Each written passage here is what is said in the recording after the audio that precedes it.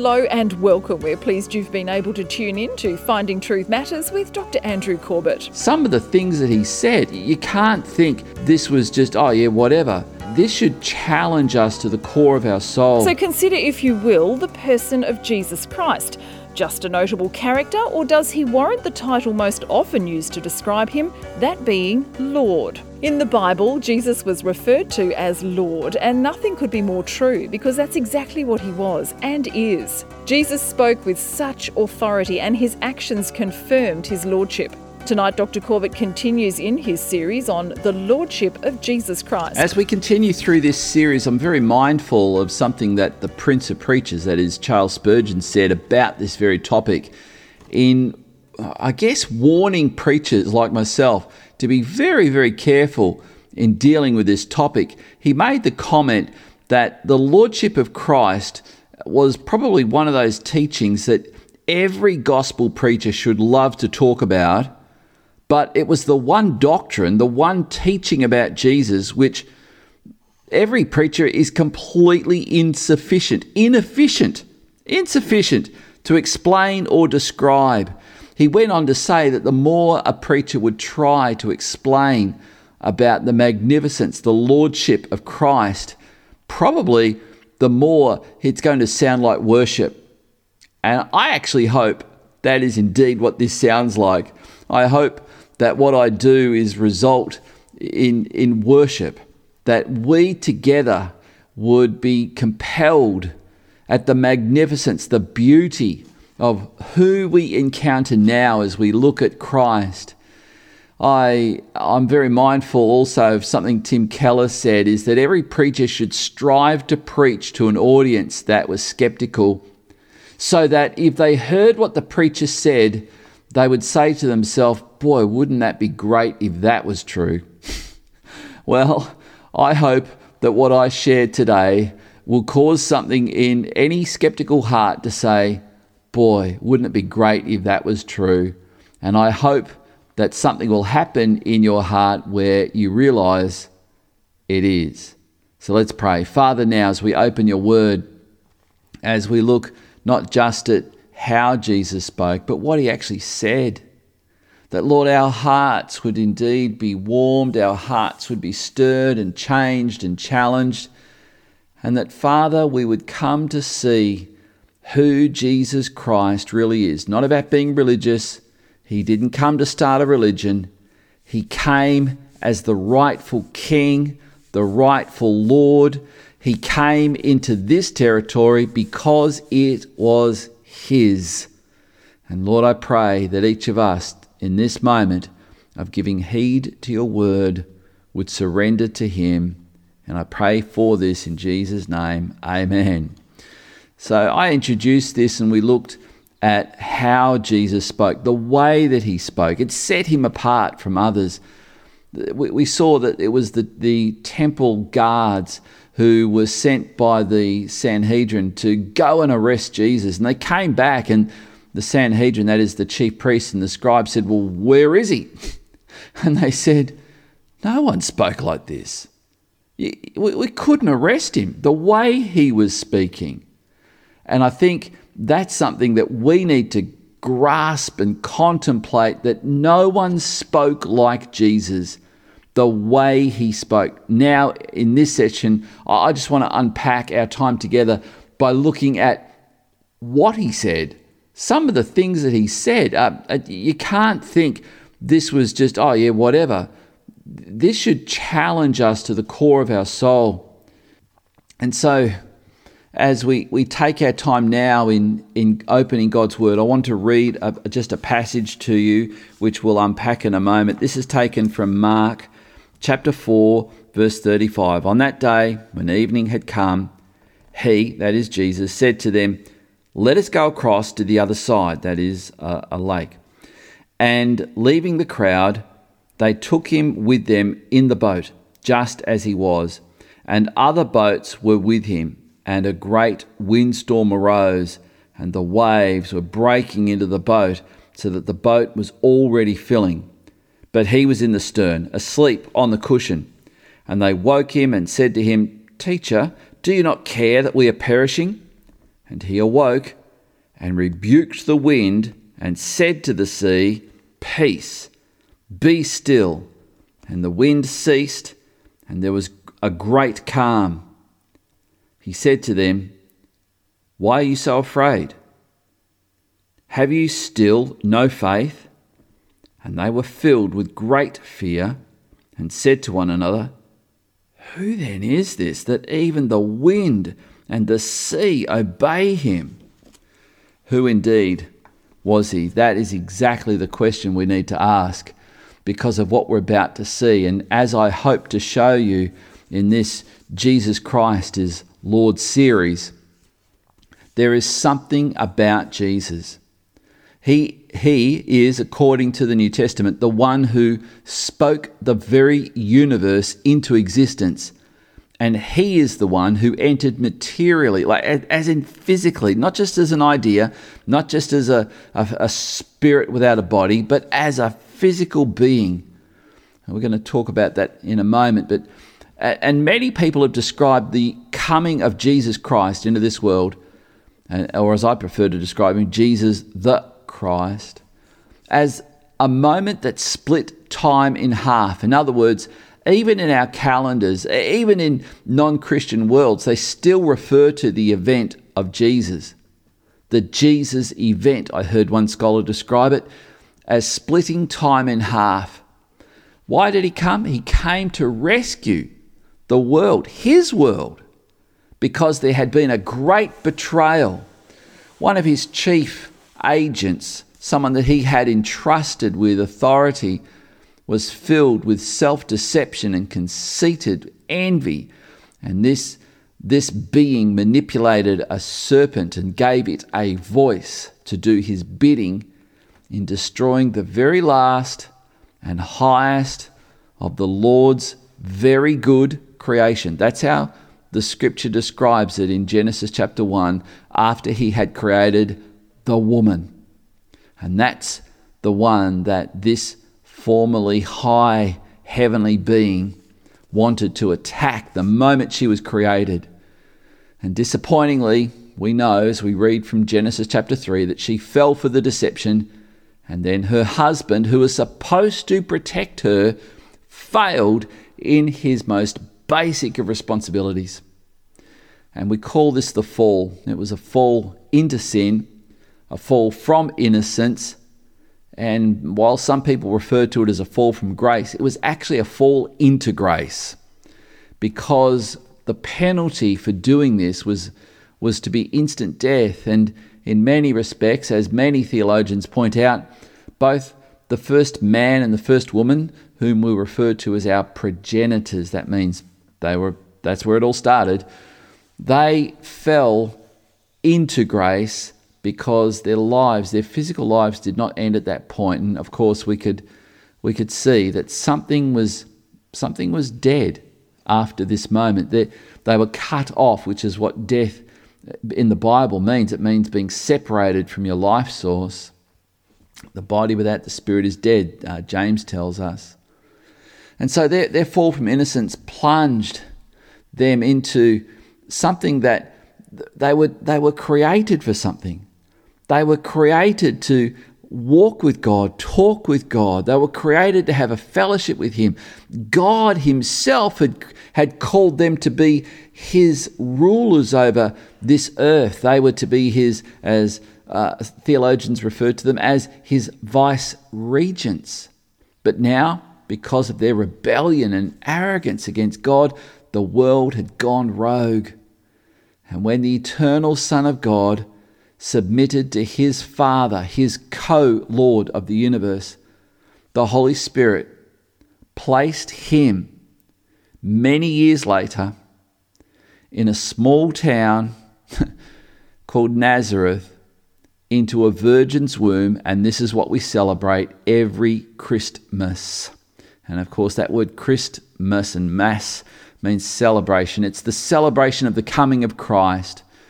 And the Holy Spirit placed the second person of the Trinity into a virgin's womb by uniting his consciousness, his soul, who he was, He was completely sinless, and his spirit, who he was united with the ovum of this young virgin girl. That's called conception.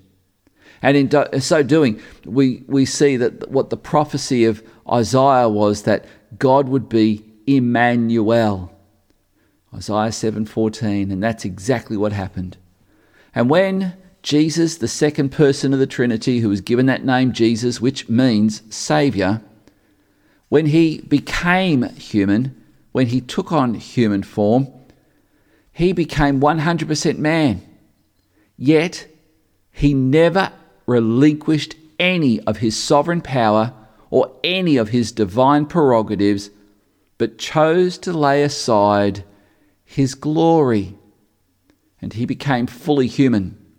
It's one of the great mysteries of Christianity, how Jesus was 100% human.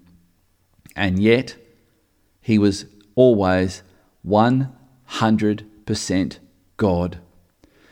It was years later, around the 5th century, that bishops and church theologians met at Chalcedon in Turkey, or modern-day Turkey now, to try and figure this out. And they realised that we can't figure this out. They actually had to invent a word to describe this phenomena, because it had never, ever happened in human history. The hypostatic union of Christ. In other words, there was a union of God and man in a way that didn't merge them, it didn't mingle them, it didn't deplete either of them, and it didn't mean that, as I've heard some people say, that Jesus had two minds, two souls. No, and this is the hypostatic union, they said, where he was the God-man, fully God, fully man.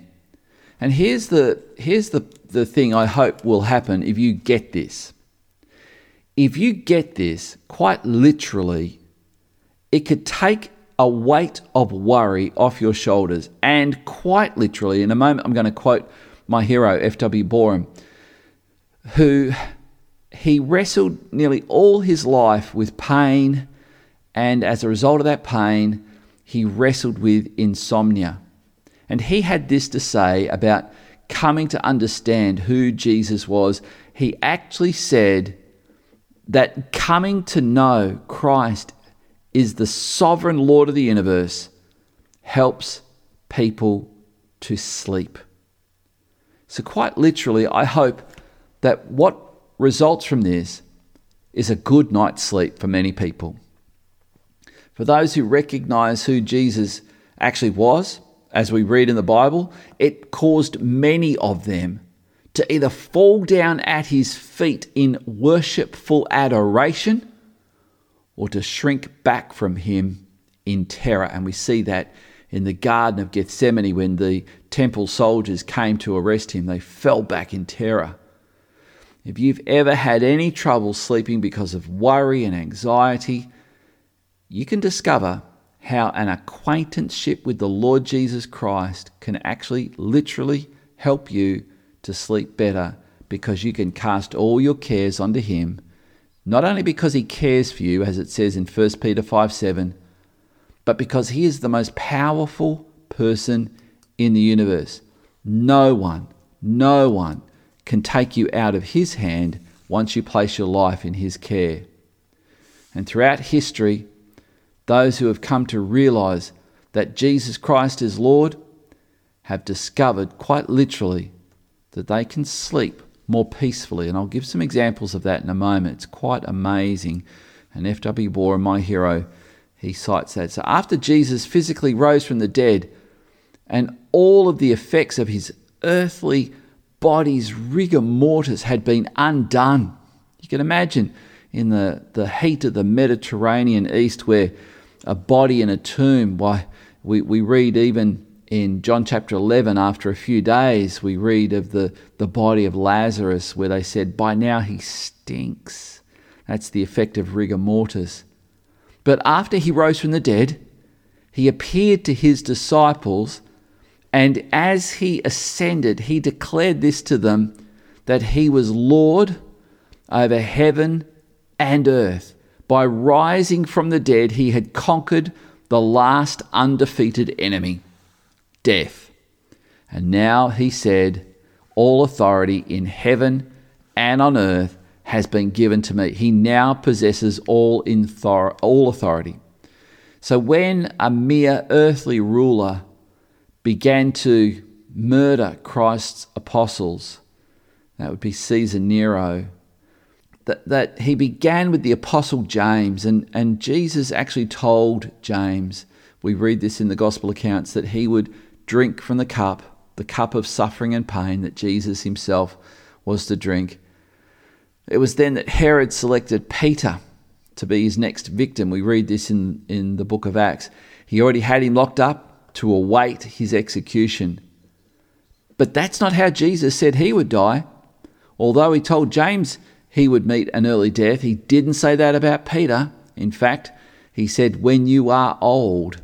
We read that statement in John 21, verses 18 and 19. When you are old. Now, Peter may have had those words ringing in his ears as he was imprisoned, awaiting what Herod thought would be Peter's execution.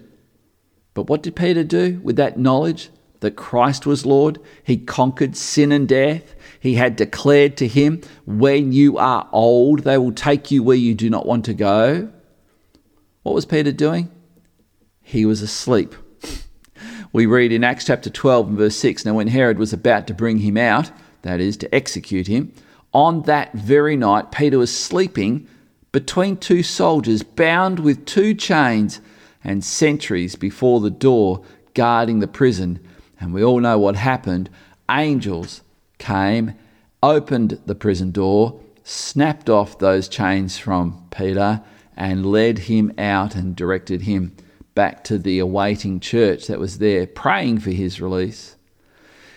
I mentioned I was going to refer to Dr. F.W. Borum. In his 1915 essay called Sleepy Hollow, he asks and answers this profound question: why do we send missionaries to the heathen? Why indeed? He says, but to teach people how to sleep. In this essay, he goes on to explain himself by giving an example after example of remarkable transformations that the gospel had when missionaries carried the gospel to the far-flung corners of the world, and the recipients who received it began to sleep peacefully.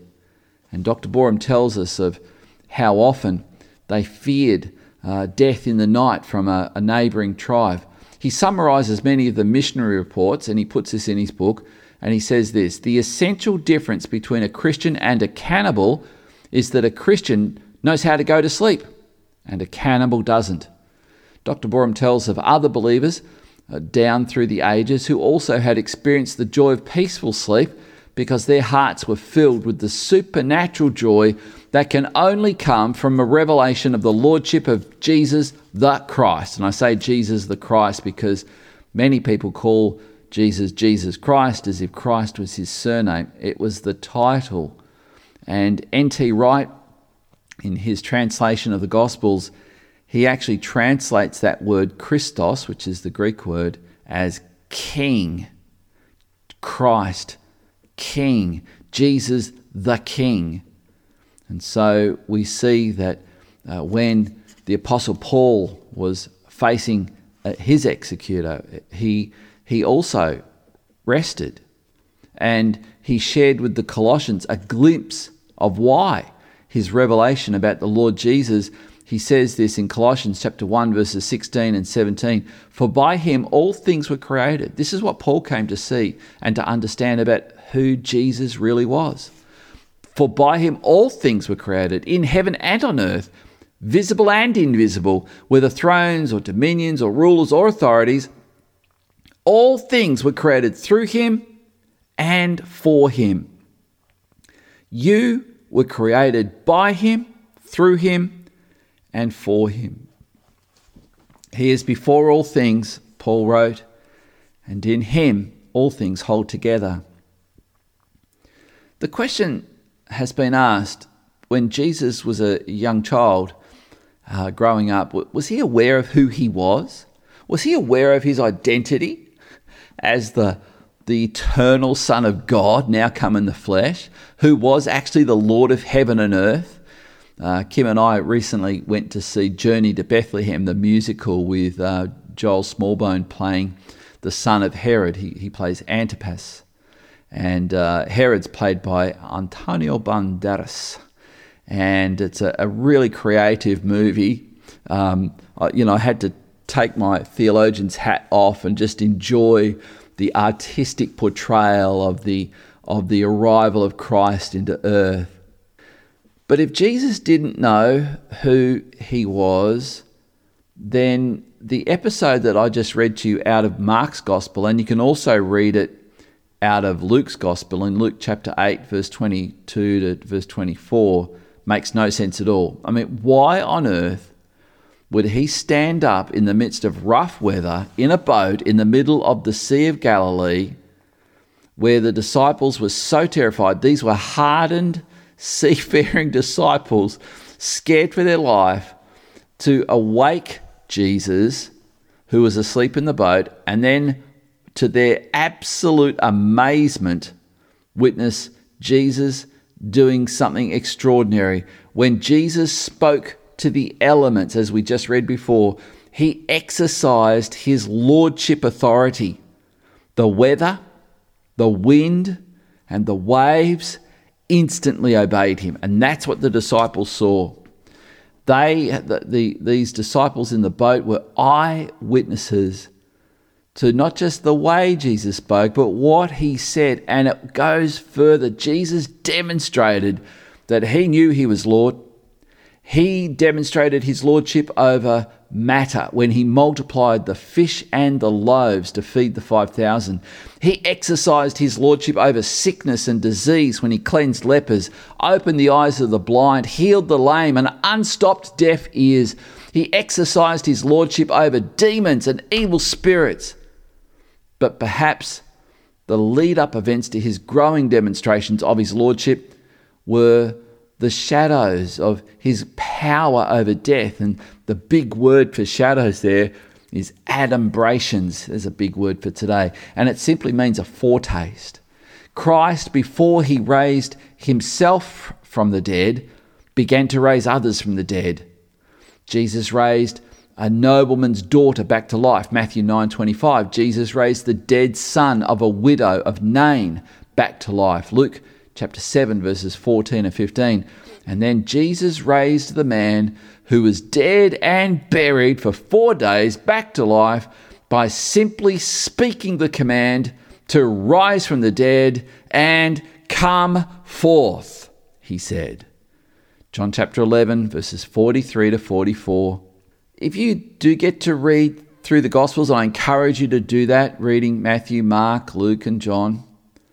You will see, I hope you will see now, that Jesus Christ exercised lordship by simply commanding things to be so. There were demonstrations of his lordship that revealed he really was who he claimed to be, the Lord of heaven and earth, and that distance and space between him and those who benefited from hearing his voiced command was no obstacle. He could speak a word about someone being healed from a sickness that was about to take their life. And even though they were a day and a half walk away, that young man was healed. Who does this? Can I tell you, distance is no object to Christ performing a miracle in someone's life. And you might think that, well, if I believe you, Pastor, Jesus is in heaven, he can't hear me from there. And I'm telling you, yes, he can. Yes, he can. He can hear your silent prayer. And according to the Gospel of John, even when people thought things, he knew what they were thinking. He knows what you're thinking. He knows what's in your heart. He knows exactly your ache, your desire, your disappointment. He knows the things that have caused you to feel pain. He knows where you've been betrayed. He knows everything about you to the point where he said, even the hairs on your head are numbered by him and his Father. This is worth realizing who Jesus really is. Because there was no problem for distance, no problem for geography, no problem of ethnicity or race, Jesus could heal whosoever, wheresoever. And the same thing applies today. The distance between the heavenly enthroned Jesus the Christ and his worshippers is inconsequential to what he can do for anyone who calls on his name right now. And that the amazing truth that Jesus conquered sin and death through his death on a Roman cross and his resurrection out of a Jewish tomb, and then his ascension, that is his return to heaven from this dimension into that, and where we read in the Bible that he was then re-glorified. He now has spoken in a way that Paul could write to the Philippians, that every knee will bow before him and every tongue will confess that he is Lord. And once you surrender your life to him and you know that he is perfectly in control of the universe, good and bad, and we, the church, enter into the pain of this world, we enter into his sufferings together in prayer, and we pray where the world hurts, and we pray for you. No matter what you're going through right now, no matter who's done whatever they've done to you, God knows, God cares, and he sent us to help you. We want to pray for you. We want to show you how you can have a relationship with him. You are not a million miles away from God. You are not someone who is unloved. You are unconditionally loved by the God who made you. I'm calling on you now to surrender your life to him. You don't have to go to a church. You don't have to talk to a man on the other side of a cage or a box. You can do it right now where you're at. That's what Jesus said. No matter what you're going through right now, Jesus Christ can be your Lord because he is the Lord. And once you get to know this, and once you experience the life-saving power that Jesus Christ offers to everyone who turns to him and trusts him as their Lord, you can sleep well. You can sleep well because he will keep you and guard you. Let's pray. Father, now I pray for everyone who's listening to this message, those who are here and those who are scattered, perhaps around Tasmania, perhaps around Australia, perhaps in other parts of this world. That God, you would speak to their heart right now, that my voice would become faint and yours would become loud in their hearts. That they would hear you say, my child, come home. And that they would respond, Jesus, save me. Be merciful to me. Please forgive me. Come into my life by your Spirit and help me to live for you from this day forward. I ask you this because I believe what you said, that all those who call upon the name of the Lord will be saved. And Father, I pray for all those who have prayed a prayer similar to this from their heart as we've been talking about who Jesus really was, what he said. No one spoke like this. Even the wind and the waves obeyed him. Even dead people obeyed him. No one spoke like this. And now he's speaking to you. Come, repent, turn away from the life direction you've been going in. Stop and turn to him now.